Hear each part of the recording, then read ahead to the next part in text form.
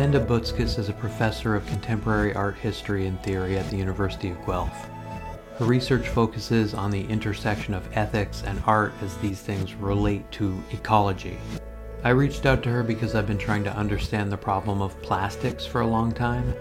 If you remember, I spoke to Heather Davis, Mark Simpson, and Sarah King back in February about this intimidatingly large problem. I'd been reading Amanda's book, Plastic Capitalism, and really couldn't stop thinking about some of the challenges that it makes. We talk a lot about the ideas in that book, but also unpack some of the more recent writing she's done. Incidentally, I'm excited about the project that she's currently working on, which focuses on the different ways that we can visualize environments, and especially the environments of the circumpolar north.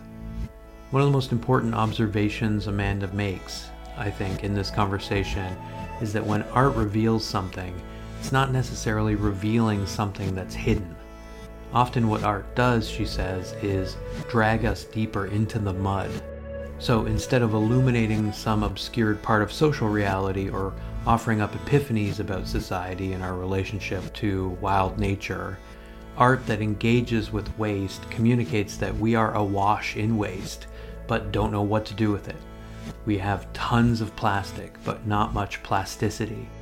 We're bent on accumulating energy, but don't really value energy expenditure in any radical way. Most of it is mindless. If we don't get to the bottom of why this is such a feature of the modern human condition, we aren't likely to address the climate emergency. We're more likely to just replace fossil fuels with some other energy input like solar and change nothing about our arrogant attitude towards the fuels we extract for energy. There's a lot in this conversation on the need to be more conscious and critical about energy consumption. After all, it is dangerous to be anything else. But what Boetzkes is asking is whether we are in denial, too, about the irrevocable damage we've already done to the biosphere. Art, ecology, and ethics form a big knot, as she puts it, and what's implicated is nothing short of how we choose to live on the earth. She leaves us with the idea that while art must be political, science is undermined if it's too political. And yet, the examples she explores in her work question that assumption, or the opposition between art and science in ways that help us rethink the distinctions that determine funding and influence our means of knowing the world before, during, and after oil.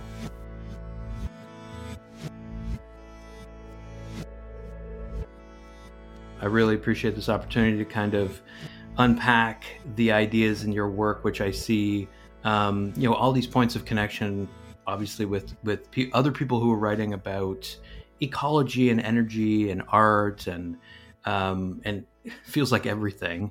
But because it kind of feels like everything in part, I wanted to start by talking about what feels like a kind of, signature style that you have, or at least the kind of particular almost timbre of your writing, and how you've developed kind of the way that you theorize subjects through your writing. And I've been thinking a lot about this in relationship to the sort of invitation that Max Liboiron gives the reader in their book, Pollution is Colonialism.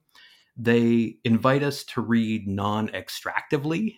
And I found myself having to read your work in a similar way, without kind of surveying for facts or concepts that can be easily extracted and used, expended.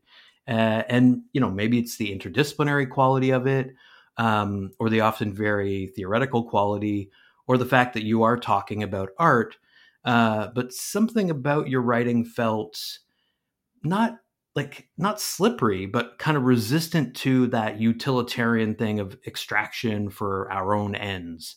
So I wondered if this was a conscious goal, if you set out to produce a theorization of art that isn't easily installed into a larger tradition. Basically, I'm wondering about your writing process, whether your thinking is worked out in the writing and who maybe your main influences are. Wow, that's a really generous reflection and provocation, and I appreciate it so much. Yes. Okay. To read non-extractively, and I guess in a sense I'm writing non-extractively, or I'm writing to refuse extractivism. That would be, yeah. I would like to think of my writing that way, and I would like to think of my thinking that way. So the writing comes from thinking, and I'm going to start by suggesting that it comes from thinking about art in the first place, that maybe ethic of thinking is proposed by art that is resistant to its own extraction. I mean, in some ways, I think of that as the legacy of conceptual art, that art started, especially in the post-war era, to sort of present itself in ways that were antithetical to the commodity, and Mm-hmm. sometimes to the point of being completely immaterial, or simply a gesture, or a kind of reconfiguration of the environment. And so there's a way that even just to give an account of art like that is to refuse to extract from it. It doesn't want to be extracted from. But then I think there is also something about, that comes from the ecological predicament. I like how you started this reflection by saying, there's almost a kind of theory of everything going on. Mm-hmm. There are several theorists sort of thinking about energy humanities, ecology, relationality, coloniality, and sort of all of these bound up in a big knot. But the question is, okay, what differentiates the thinkers, and what are they proposing? In a sense, you have to give an account of all of that knottedness, but then there are other things going on there. For me, I think, even since I started thinking about waste, and I mean, I've been writing about um, ecology and ethics, my entire career, but it changes as more and more people sort of get involved with it, and I think um, it has become inadequate for me to simply even interpret art. So I can't just sit there and say, okay, the ethic, the ecological ethic, comes from art itself, because then all that would be going on is that you're a kind of passive interpreter of art, or somebody Mm-hmm. that sort of puts language to experience. But there's more to theorization and argumentation than that too. And Mm-hmm. so I would say the fine line that I would like to think I draw is between that experiencing art, experiencing ecological entanglement, um, even the new forms of visibility and perceptibility that are presented in and through art, Mm-hmm. and probing it, interrogating it, um, critiquing it. And I use the word critique a little bit, a little bit hesitantly, because critique is often uh, presented in such a way that it would be cutting through, or even dismissing, or cutting it apart to the point where it can't exist anymore. And I think that's what I don't want to do. I don't want to do that with art. I don't want to do that with ecology. But nevertheless, all of the predicament demands that we interrogate, that we question. And sometimes questioning takes a long time. Like, I think of myself as very wordy. I think of myself as very, like, wanting to take all the twists and turns and sort of leave no stone unturned. Um, but even in turning over each one, it's not like I want to break them apart to Mm-hmm. get Heideggerian about it. Yeah, I think that's really interesting, and for me is really helpful for understanding the kind of motive force in your writing, because yeah, like there is an interest in critique on some level, like some form of deconstruction, but then there's clearly a sort of self difference or ambivalence about doing that. Like you write that, quote, what art reveals is precisely the inefficacy of acts of revealing. And then elsewhere that it's easy to dismiss messages that function like a moral imperative. So there's like this refusal of the very sort of like the imperative to reveal, to expose. But then there are points in the book where you describe works of art as kind of exposing this or that thing. So like there is this level of ambivalence, but nonetheless, like there, I think is like a through line of thinking about arts, as you put it, paradoxical usefulness and uselessness, versatility and homogeneity, ubiquity and particularity that makes art evasively concerned with the ways that we humans choose or don't choose to live on the earth. And so I was like thinking about this in relation to something you said years ago now on the Cultures of Energy podcast, that plastic and waste art gives voice to eco anxiety in a weird way by offering a speculative position on the future of capitalist overproduction and like our place in it, maybe our vexed place in it. So outside of acts of revealing the truth, I'm wondering what in this moment the value of waste, of expenditure might be for helping people engage with eco anxiety and what you call global systemic failures. So I think when I am making statements about, the inefficacy of revealing, it's not that art isn't trying to reveal something, it's that revealing isn't revealing something that's so hidden. It's revealing Mm-hmm. something that's sort of hidden in plain sight. So it's not like it offers a kind of eureka moment, like Mm-hmm. so I think what I was trying to get to, and what I think really is how art is working, is that art is reconfiguring or recapitulating the predicament that we're in, but it doesn't do so with a view to like we can get rid of it. And so in some ways, the paradigm of um the paradigm of energy that I was working with to give an account of waste is to say, okay, we can imagine ourselves wasting, but the waste isn't going anywhere. It's always coming back.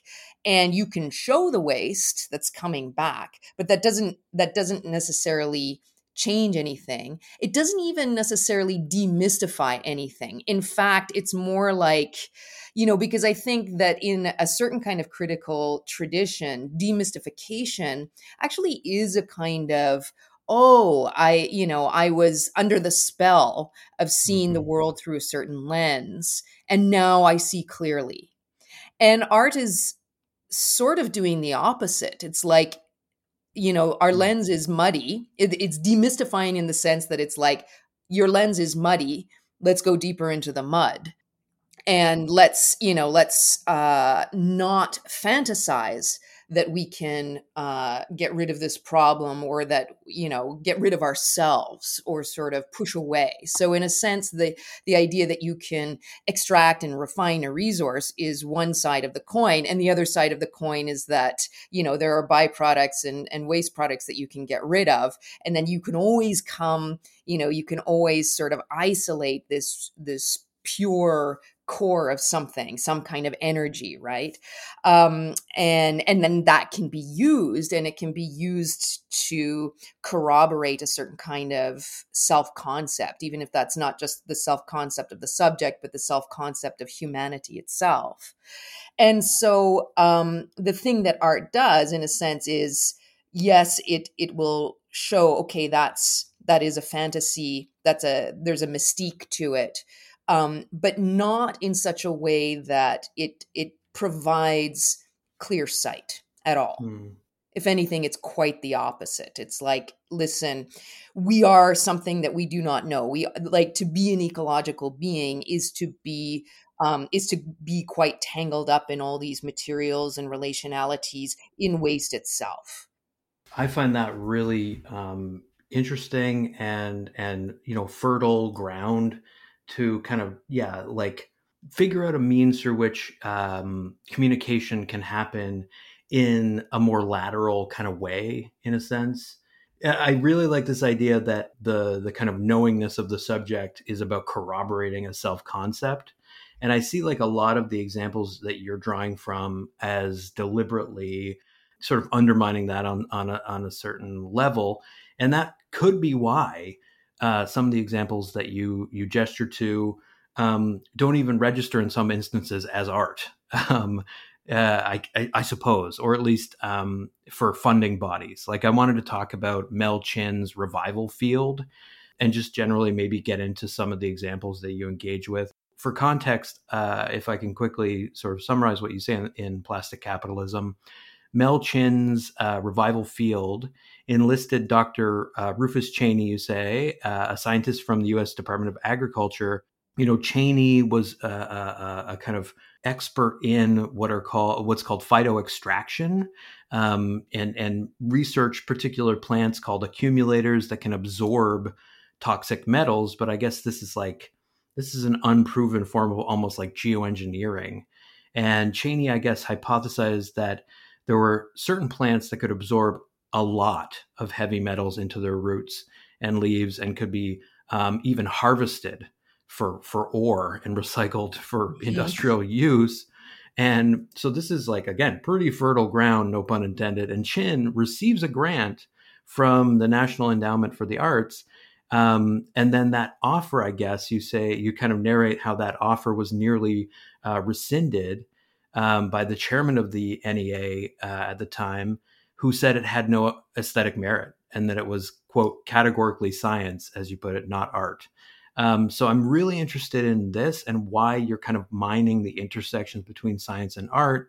And I guess like how this for you kind of typifies these controversies surrounding art funding and censorship.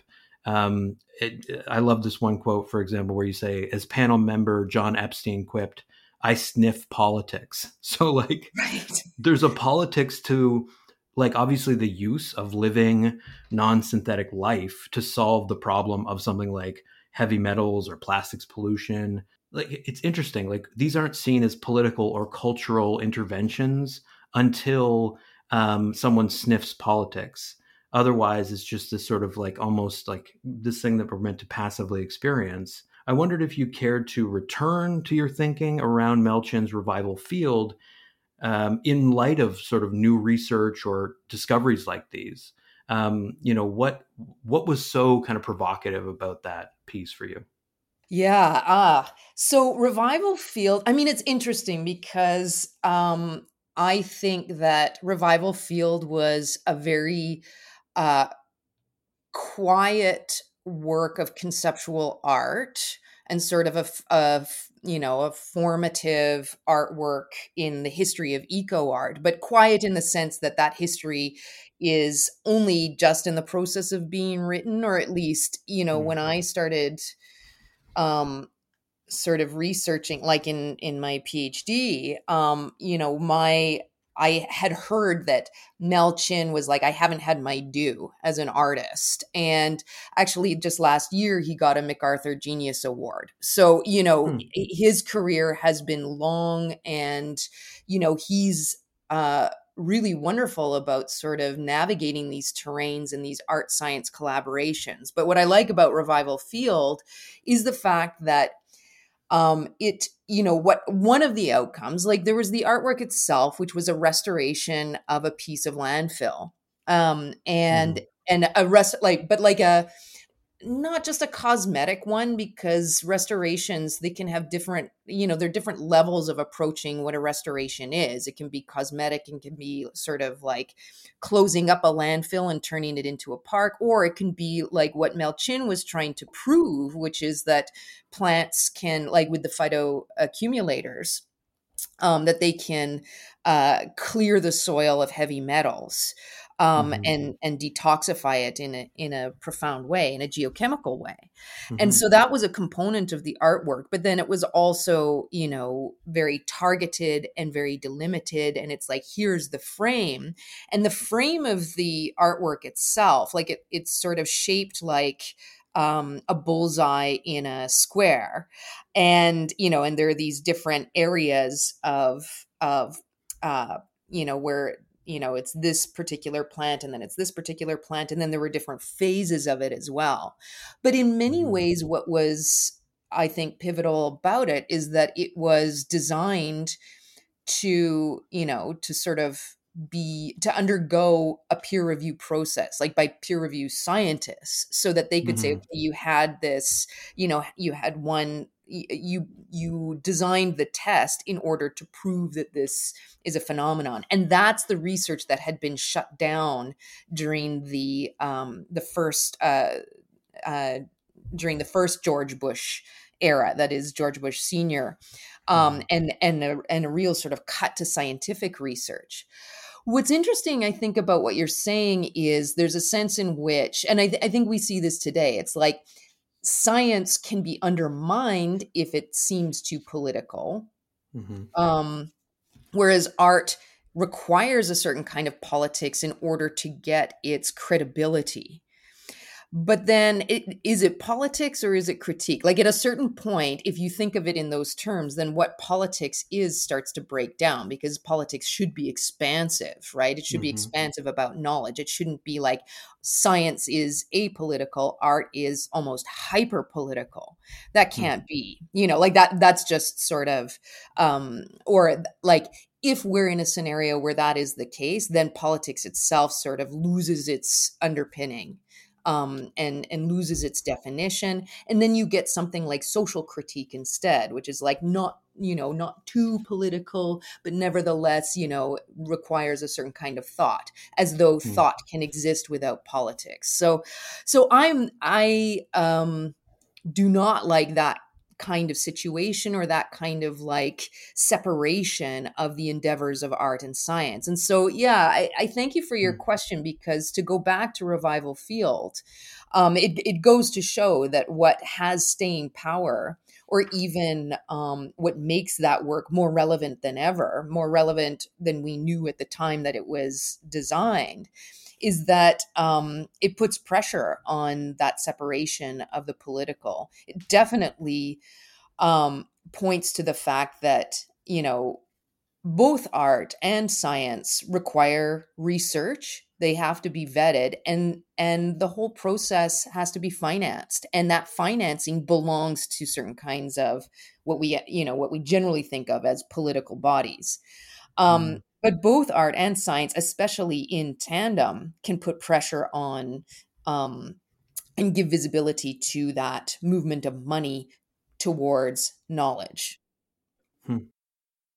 I wanted to pick up on something else you were saying about sort of like to tease it out, I guess, like rejecting that separation of art and science, but then sort of realizing that one of the main reasons you want to do that is to search out a kind of stickiness or staying power, something that doesn't just resonate, but sort of reverberates over time.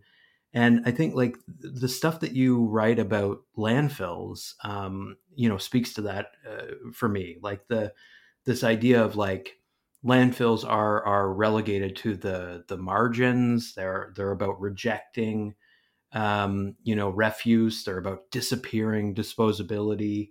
Um, like I think the pieces that you're talking about engage with that.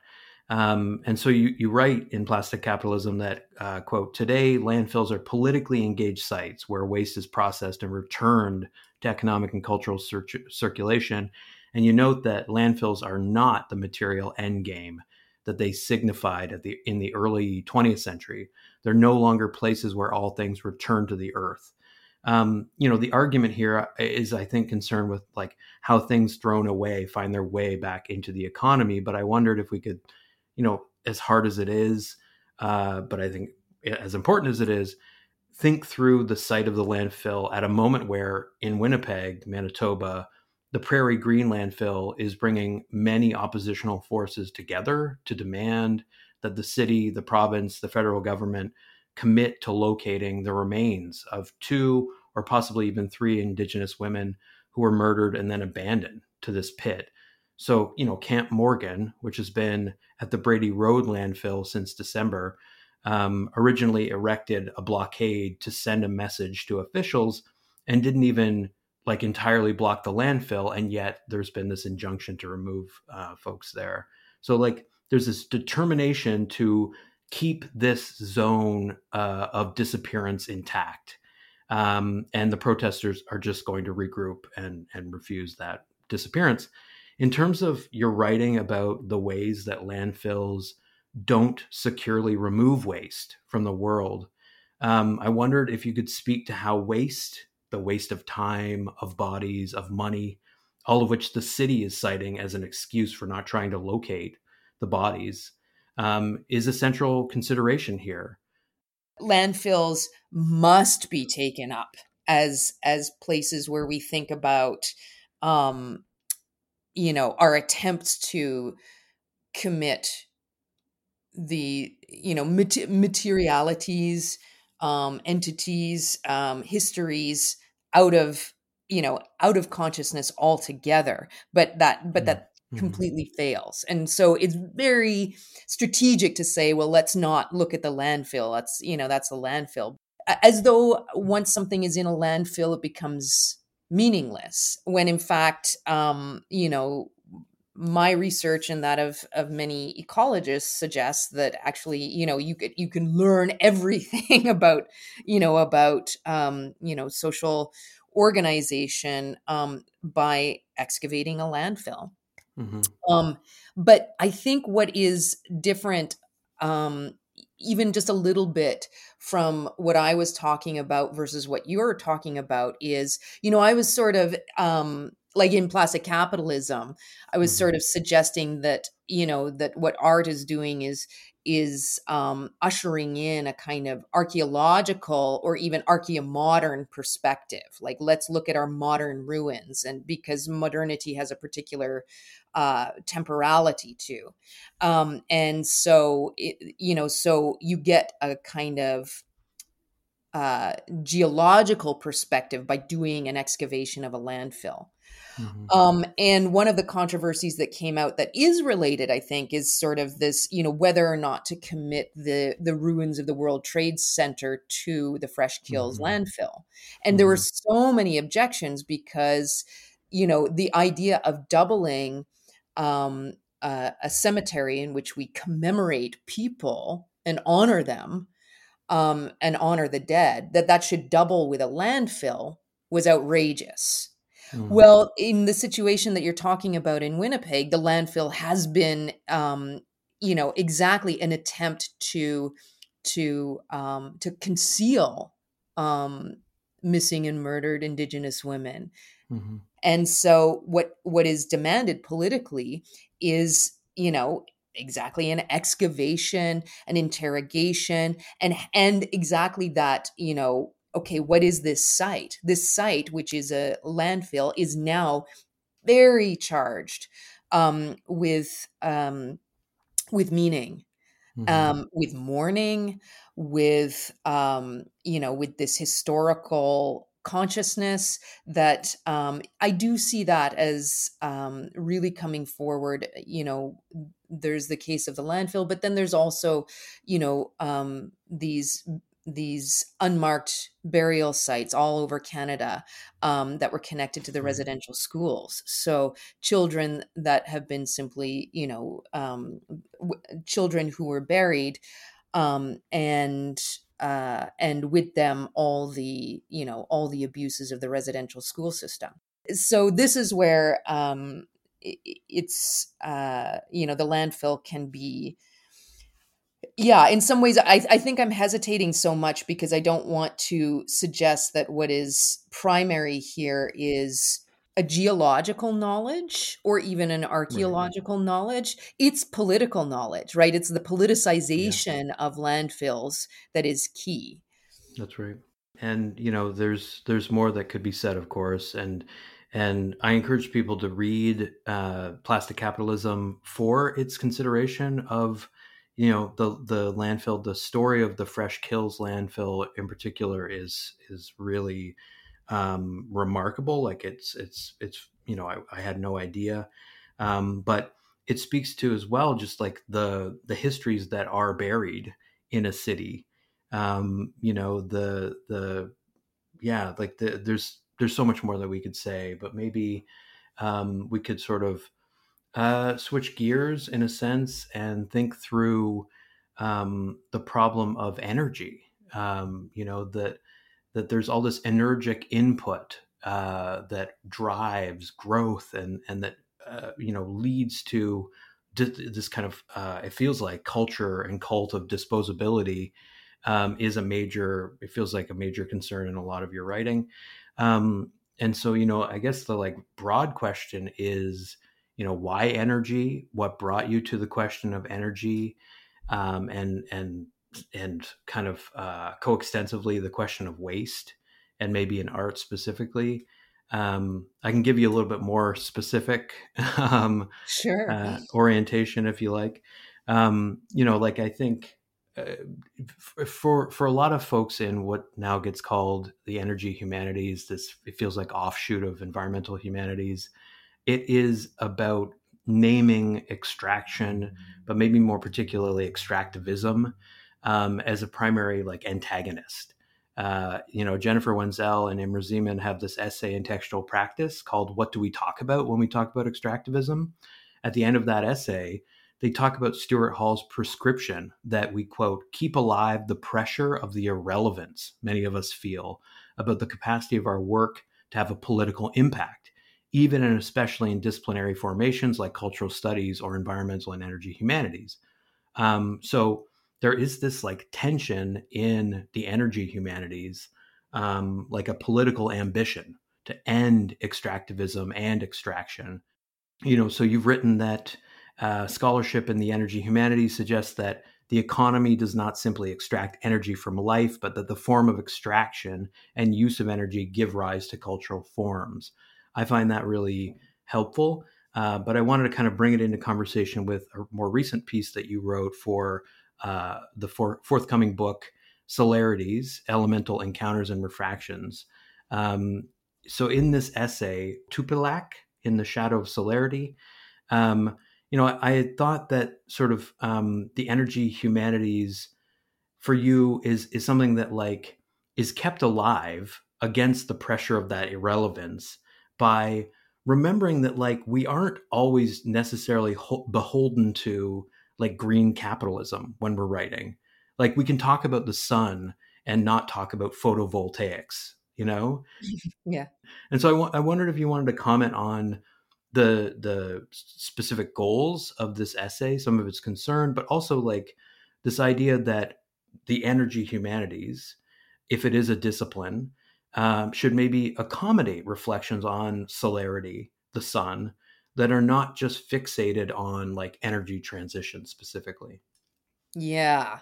Okay, there's several levels to this to your provocation here. So I've been thinking as you're talking, okay, there seems to be a bottom line vis-a-vis extraction with the energy humanities.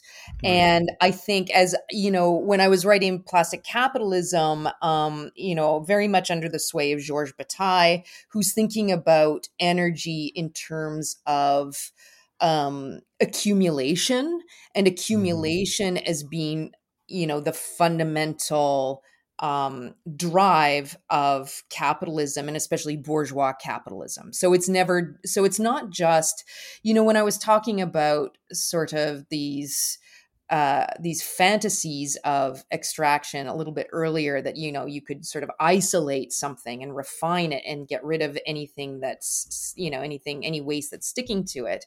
So Mm. that's one way of thinking about extraction, but that's not necessarily an accumulation. That's more like a Mm-hmm. power, right? Like, how can I Right. refine something? And I do think that that's part of extraction, and an important part of thinking energy humanities. Like, what is the seat of being itself, philosophical being?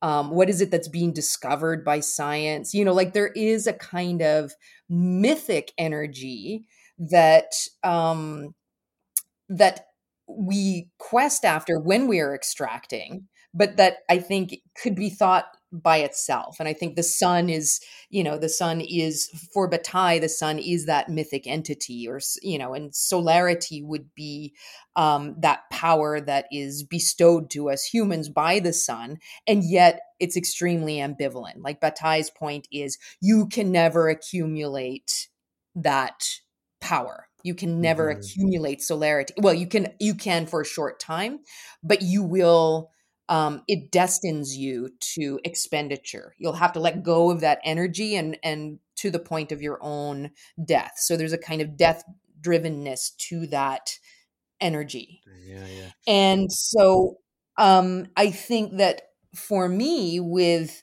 plastic capitalism, it's like, okay, yes, if you think about waste in relation to accumulation, and you realize that, in fact, we're accumulating waste, we're not expending it, and that waste, that you can see that accumulation, not so much in terms of our garbage, that's sort of one maybe tip of the iceberg, but definitely in terms of carbon emissions and climate change, these other kinds of markers that are only just, they're starting to be thought in the last half century or something like that. And I mean, other people trace climate change measures even further back into the 19th century. I think for me, there's extraction per se, so this fundamental thing of accumulation. But what art offers, I would say, is, or what it tries to open up, is the possibility of energy exchange without accumulation, or without accumulation being this foregone conclusion. So can we still, even like in a social sense, it's like, can we relate, and can we offer to one another? Can we even use one another without it being driven towards that accumulation? And can we look at one another without wanting to extract with a view to accumulation? So is that possible? And, yes, socially, as far as art is concerned, absolutely. Does that check out in terms of the technicalities of energy exchange? I think it depends on what your energy object is. And so I was thinking about that when I was writing the piece about Tupilac, which is, okay, now that we're, this is a volume on solarity, elemental solarities. Now you have the energy humanists thinking in particular about these implications that come from Bataille, but other thinkers too. How should we think about solarity? And I think, in many ways, the entire endeavor is motivated by this idea that solar energy and solar energy tech can gradually replace fossil fuels, or at least temper them, so that we'd be drawing from an energy mix or something like that. To me, there are many dangers in sort of putting solarity, like slotting solarity into that understanding of energy at all.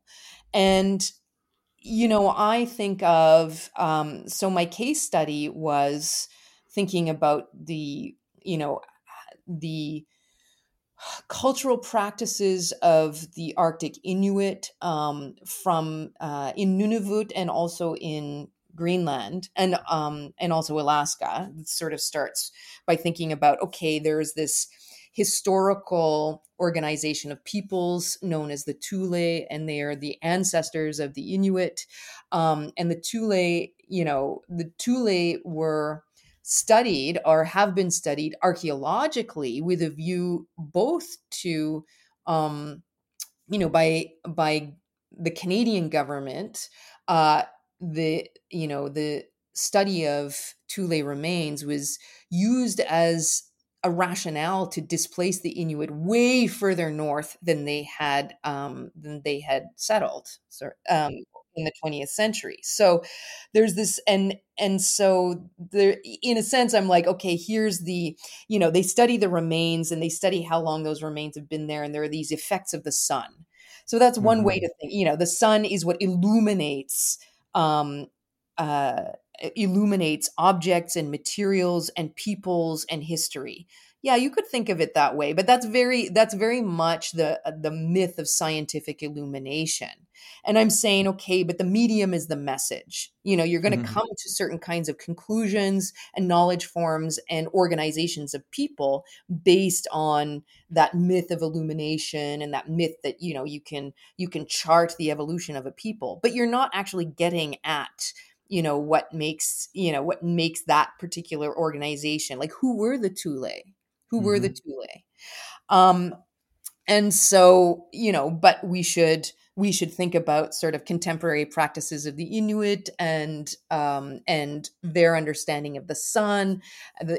So I Mhm. was thinking about it, like partly Tupilak, which is like a little object, and you might find Tupilak. They were sort of carved out of bone and sold to tourists, and have been since the 18th century, and you can still buy them. But the Mhm. idea with the tupilak is that at first the idea of the tupilak came from storytelling, and this idea that you could sort of cobble together out of different materials an object and charge it with a Mhm. curse, and that object could then, like, you could wish ill on someone, and you would charge it up and then throw it into the sea, and then it would go after, it would turn into a kind of being, and it would go and attack the person that you were trying to curse. But there's always the hitch that if that person was stronger than you who are casting the spell,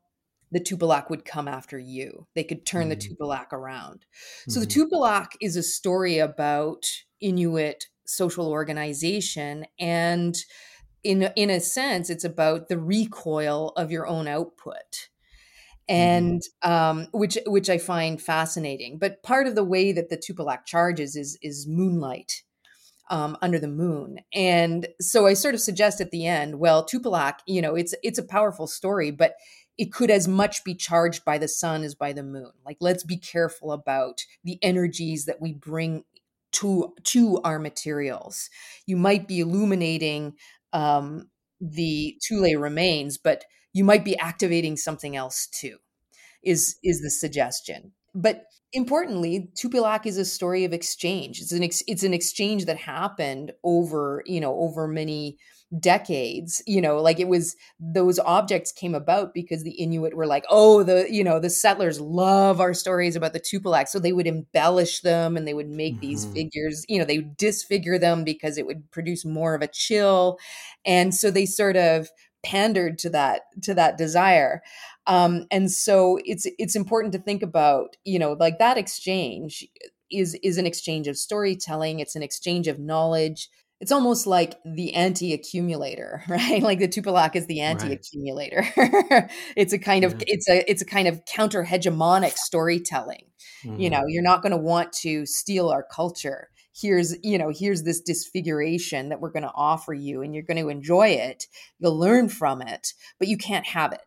I mean, this is the thing. This is the way that you think through. Like, I love that you use the term charged. It is charged with this kind of power, with this intention, but also clearly with all of this meaning and maybe these histories. Like, I just really appreciate that generous account of a very densely packed, very rich piece that I it made a really deep impression on me. Like, there are some very very kind of clear ideas about sort of the way that history is rewritten from a colonial perspective, but then there are these sorts of more um, you know these deeper challenges around like our relationship to energy that are about like using the object to explain how the story is contained. I like, yeah, the use of McLuhan's medium is the message. Like, it's really about materials matter, and the materiality of what we consider to matter. And yeah, I mean, this is partly why this might serve as a useful segue into thinking about like plastics as this um, pliable, endlessly, playful, but also deeply poisonous material that seems to, I think you suggest, like define the Anthropocene, as it's called in many ways, or the Capitalocene. you zoom in on particular artworks that try to give us a means of wrestling with plastics. The first one I wanted to mention was Portia Munson's Pink Project, this 1994 work in the feminist exhibition Bad Girls at the New Museum in New York. You explain that Munson gathered over 2,000 pink plastic objects into an installation that summarizes a hyperbolic femininity produced and mediated through the dissemination of products like baby pacifiers, dolls, hair accessories, mirrors, fake nails, tampons, dildos, and cleaning products. This is about the specific pliability of pink as a symbol of hyperfemininity. And it made me, inevitably think about Greta Gerwig's Barbie, which is this sort of, zeitgeist movie of the moment, coming up on $1 billion at the box office. The thing, this is a thing that many people are like making into memes. It has this pliability, but they're also, like actively reflecting on this movie, and I think like what's going on is that you have people, like I think about people attending Portia Munson's like Pink Project. There are people that are reading that as like a critique of contemporary lean-in feminism, this sort of artificial feminism. There may be not a lot of people reading it for comments on like the wastes of consumer culture. But, like in the Barbie movie, when Margot Robbie is told to get into a box to reset her sense of self and she experiences like a kind of comfort in that moment. It like provoked laughs in the theater, but there's also something about that act of like replasticizing what we as the viewers see as an organic being that like feels appropriate somehow. So I guess I'm wondering, like, have you seen the film? Do you have a reading of the way that it represents life in plastic as a perfect but really fragile and somehow yet also like durable state of being, and maybe what it said about femininity from the perspective of plastic?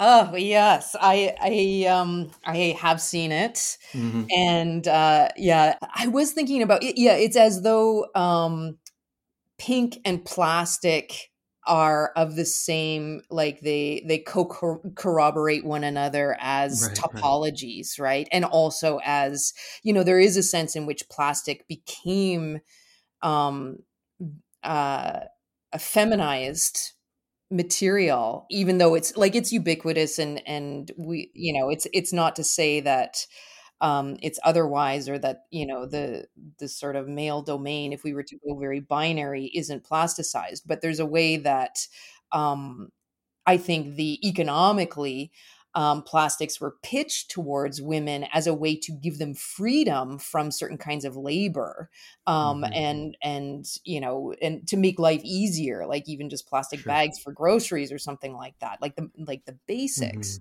Mm-hmm. Um, and so so what you're saying, that particular scene in Barbie where it's like get in your place, and in your Mm-hmm. plastic box. I was like, no, like everybody, Of no, don't course. get in the box. Yeah. But plastic is our box, and in fact, plastic is the container and the condition, I guess, of femininity, as pink is, as Barbie Mm-hmm. is.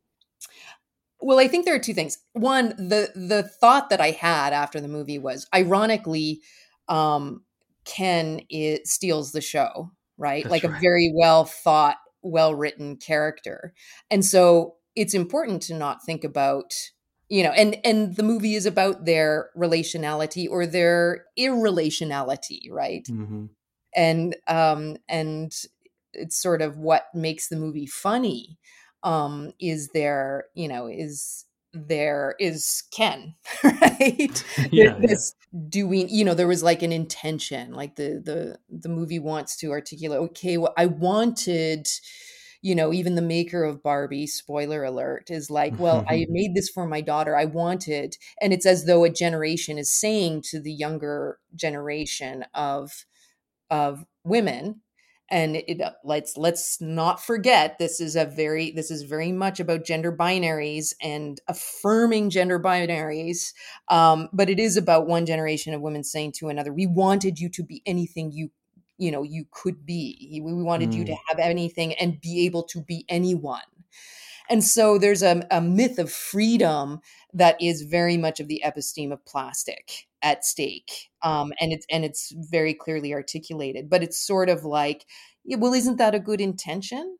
Isn't it good that that young girls can become anything, and that we should have dolls that show them how they can be, doctors and lawyers and working people, and still, That's a great take. but I even feel like my own, I don't want to dismiss. I mean, this is where I would get into a certain language. Like, I Hmm. want plasticity, but plastic is like the bad version of this. Why to want plasticity? Because it is, in philosophy, there is this relationship to, like Catherine Malibu articulates Hmm. this. Hmm. She's like, for Hegel, plasticity is this capacity to anticipate and also materialize into the future.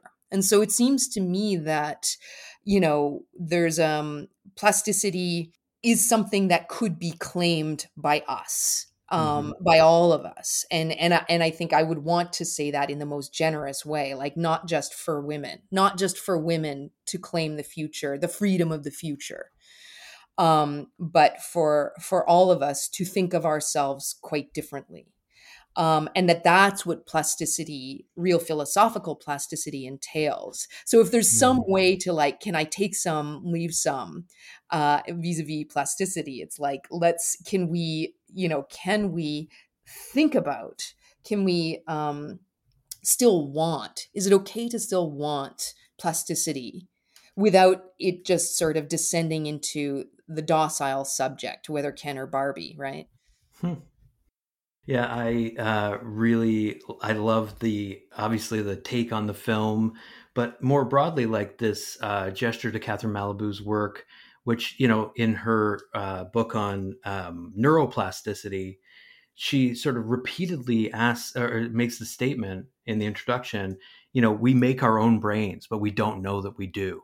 And she means it like biologically, like physically, we are fashioning our own brains, but also in this almost like on a spiritual level, like talking about the interaction with like learning music as something that shapes us in fundamental and indeterminate ways. But as you say, like plastic is the bad version because it, sort of falsely advertises this open endedness or freedom while foreclosing that future in a number of ways, I think. And like, so the other film that I thought about a great deal when thinking about plastics and these representations of plastics is David Cronenberg's visceral Crimes of the Future. There's a line from Roland Barthes that you quote that got me thinking about this film, which didn't seem to make that big of a pop cultural impression. It's certainly not as fun as Barbie. It's very dour, but it made an impression on me. And the line from Barthes is, "The whole world can be plasticized, even life itself." So there's a climactic scene in Cronenberg's film where the character Caprice declares that the crudeness and the desperation and the ugliness of the world has seeped inside even our youngest and most beautiful, and we see that the world is killing our children from the inside out because their organs are suffused with plastic.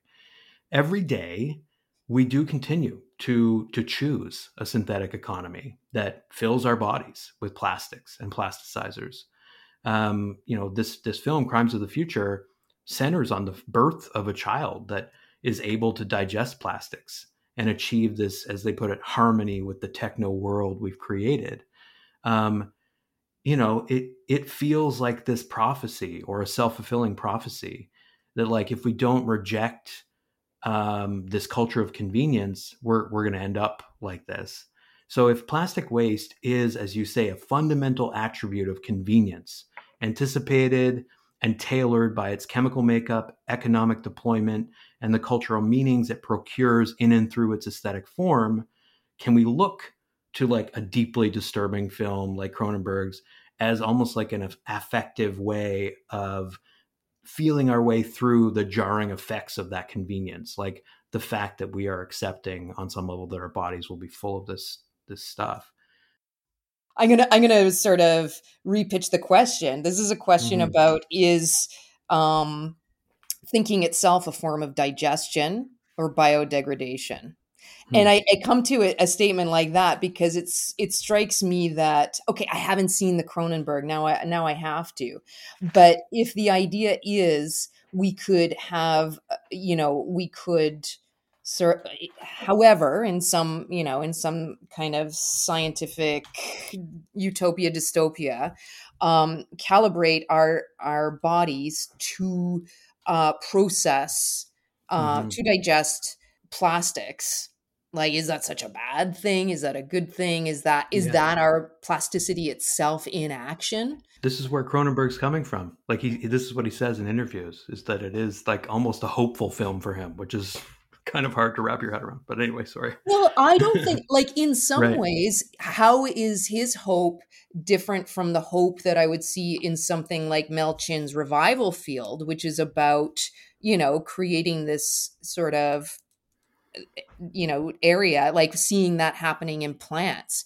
and Mm-hmm. and what if everybody could grow hyperaccumulators in their gardens and clear their soil of heavy metals? There wouldn't be poisons. And like, is it such a difference if it's my garden, if it's my landfill, if it's my own digestive system, if it's these mushrooms that they've developed in Japan that can digest plastics? Well, that I would say is techno-utopian. We Mm-hmm. hope so. But at the same time, I think there's a little bit of, sometimes I think that chemistry and the chemistry of plastics is like like the effects of certain kinds of chemical manipulation are sort of way beyond our capacity to think them. So our best effort is sort of, um, the geochemistry of plants, and possibly even, there's so much research now about, like, the thoughtfulness of the gut health, and the relationship between your gut and your brain and your hormones and all of this sort of thing. This is very much the Mm-hmm. kind of paradigm of the body right now, for those, with the privilege to listen to those kinds of podcasts. Mm-hmm. But there is a sense in which, like almost like a refusal to accept that we could have done some kind of permanent and irrevocable damage to the biosphere. Are we at the horizon of a new paradigm, or are we just in denial about damage done? Are we just in denial about things like climate change, extinction, and the effects of the fossil fuel economy? There's a way that I think, this is where sort of my argument that plastic is an economic expression, an economic agent. It's to say that, chemistry itself became this economic schema. And, so that economy and chemistry were sort of working through one another, not as disparate domains of expertise, but as a common domain of expertise that could actually take command over every living thing, and how it works and how it expresses. So it would be wonderful. But then, there's so much research to suggest that plastics um, change DNA, and they, like they Yeah. and that what toxicity isn't just a kind of sticky, obtrusive, indigestible material, but that something like it actually is tinkering at the genetic level of all life. That's where I would say, okay, yeah, I see how Cronenberg is like, yes, this is very optimistic. I would like to think of my body this way, and maybe it's possible through genetics, right? Like, this would be Mm-hmm. genetic synthesis. It seems to me that he's thinking about the synthetic as there's maybe a paradox there, or he's splitting a hair. There's a difference between the plastic and the synthetic. for a long time, I think these two are synonymous. When somebody said plastic, oh, that looks plastic, it would be a kind of, it might be literal about the material, but it might be just a descriptor to say that's artificial. But there's perhaps a reclaiming of the artificial, an embrace of the artificial, an embrace of the synthetic to say, okay, but we have always been synthetic. And in fact, the only way to defeat plastic is to be ever more synthetic. Mm-hmm. To become the sort of plastic glomerate subject or something. um, yeah, and this is the thing that certainly I get out of reading your work and Max Liboiron's work. Heather Davis's beautiful book Plastic Matter, is this idea that, to quote you again, plastic produces specific relations as it interpenetrates global forms such as the economy, the Earth's material substrate, and the cultural meanings of waste. At the end of chapter 2 of Plastic Capitalism, you say the interpenetration of waste in the human body is a kind of, point of departure for taking hold of the ecological condition. That also should, lead people to read like Alexis Shotwell's Against Purity, which is about like the porousness of our bodies. It's this idea that, as Max Liboiron says in Pollution is Colonialism, you can't clean up plastics. They exist in geological time. And Liboiron says cleaning just shuffles them in space as they endure in time.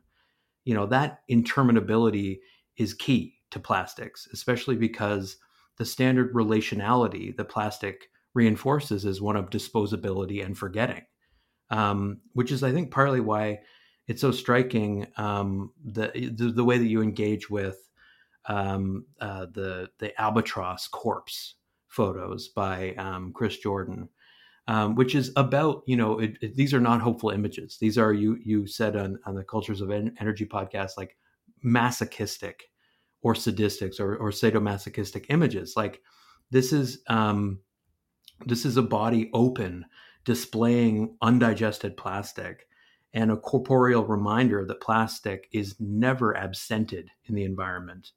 So your reading of Jordan's photos, your acknowledgement of how sadistic they are, it all, I think, links up with Liboiron's discussion of fishes that are full of plastic, in their book, and the sort of sympathetic relation that Liboiron expresses in that book.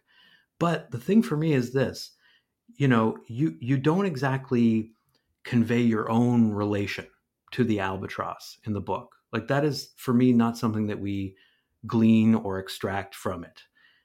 So when you ask about how we are being asked to see, when you talk about bearing the suffering of the albatross, you don't talk about how you are being made to bear it, right? The first person pronoun isn't really a part of it.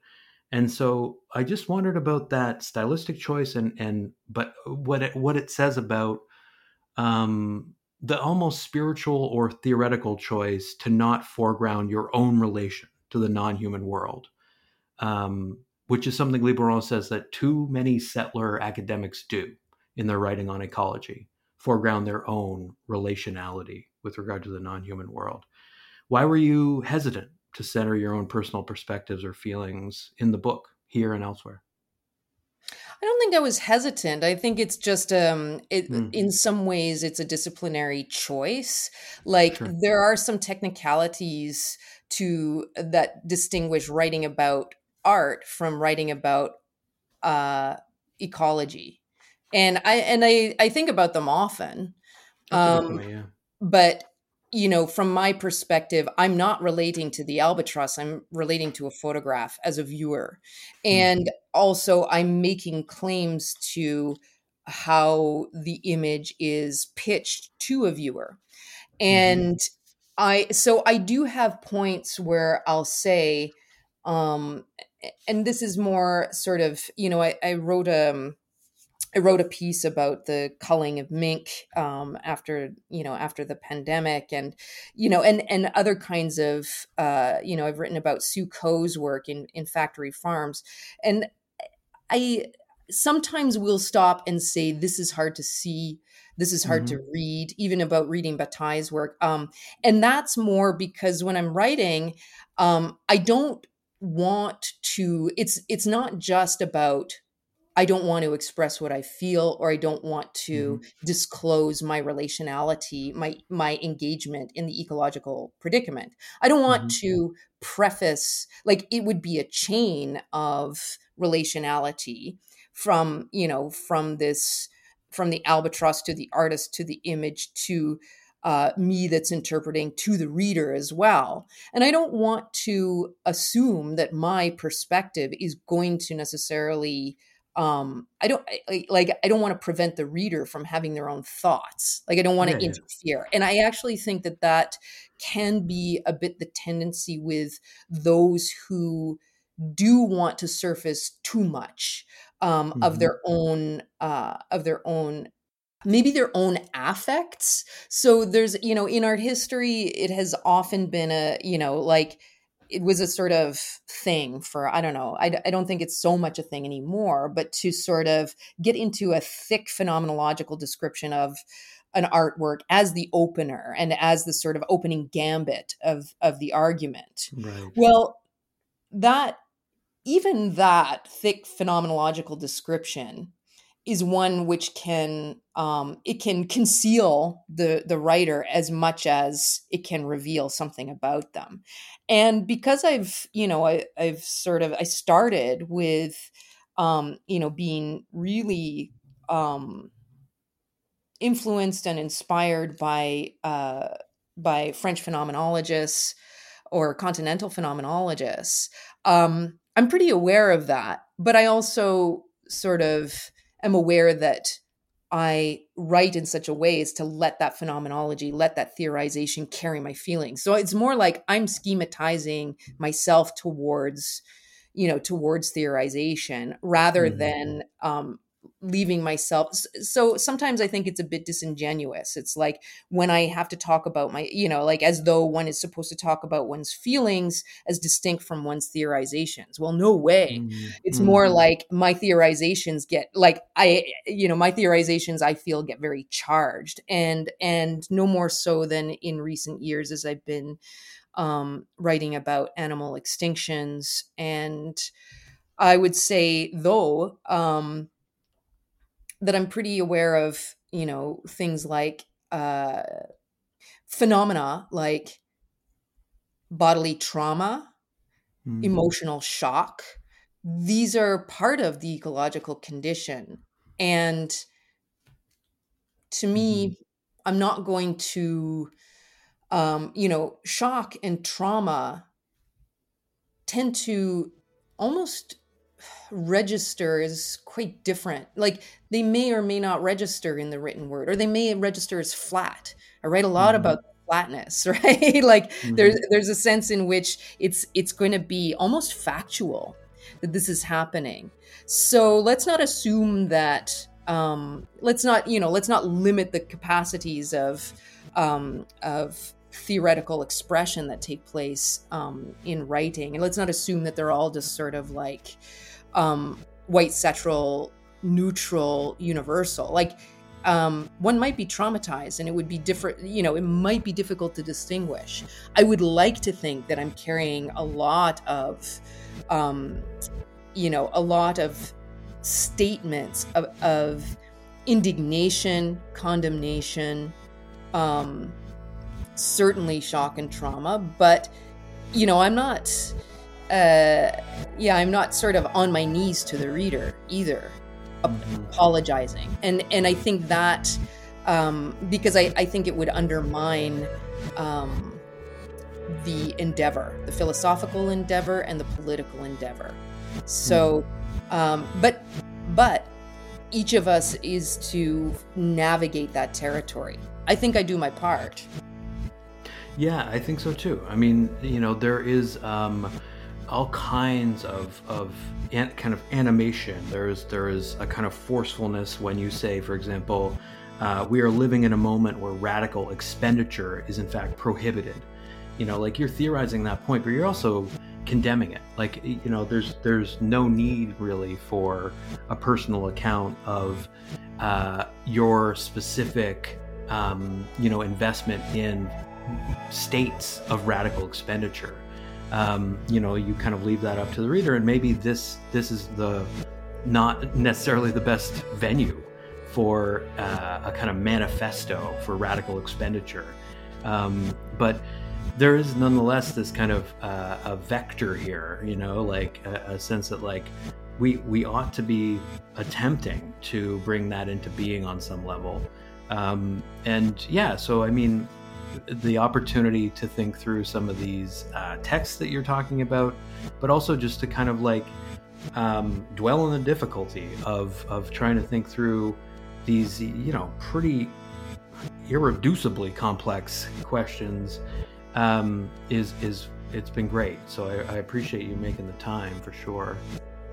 I appreciate your thoughtfulness, Scott. Your questions and the reflections that you brought forward have been really, really energizing for me, to say the least.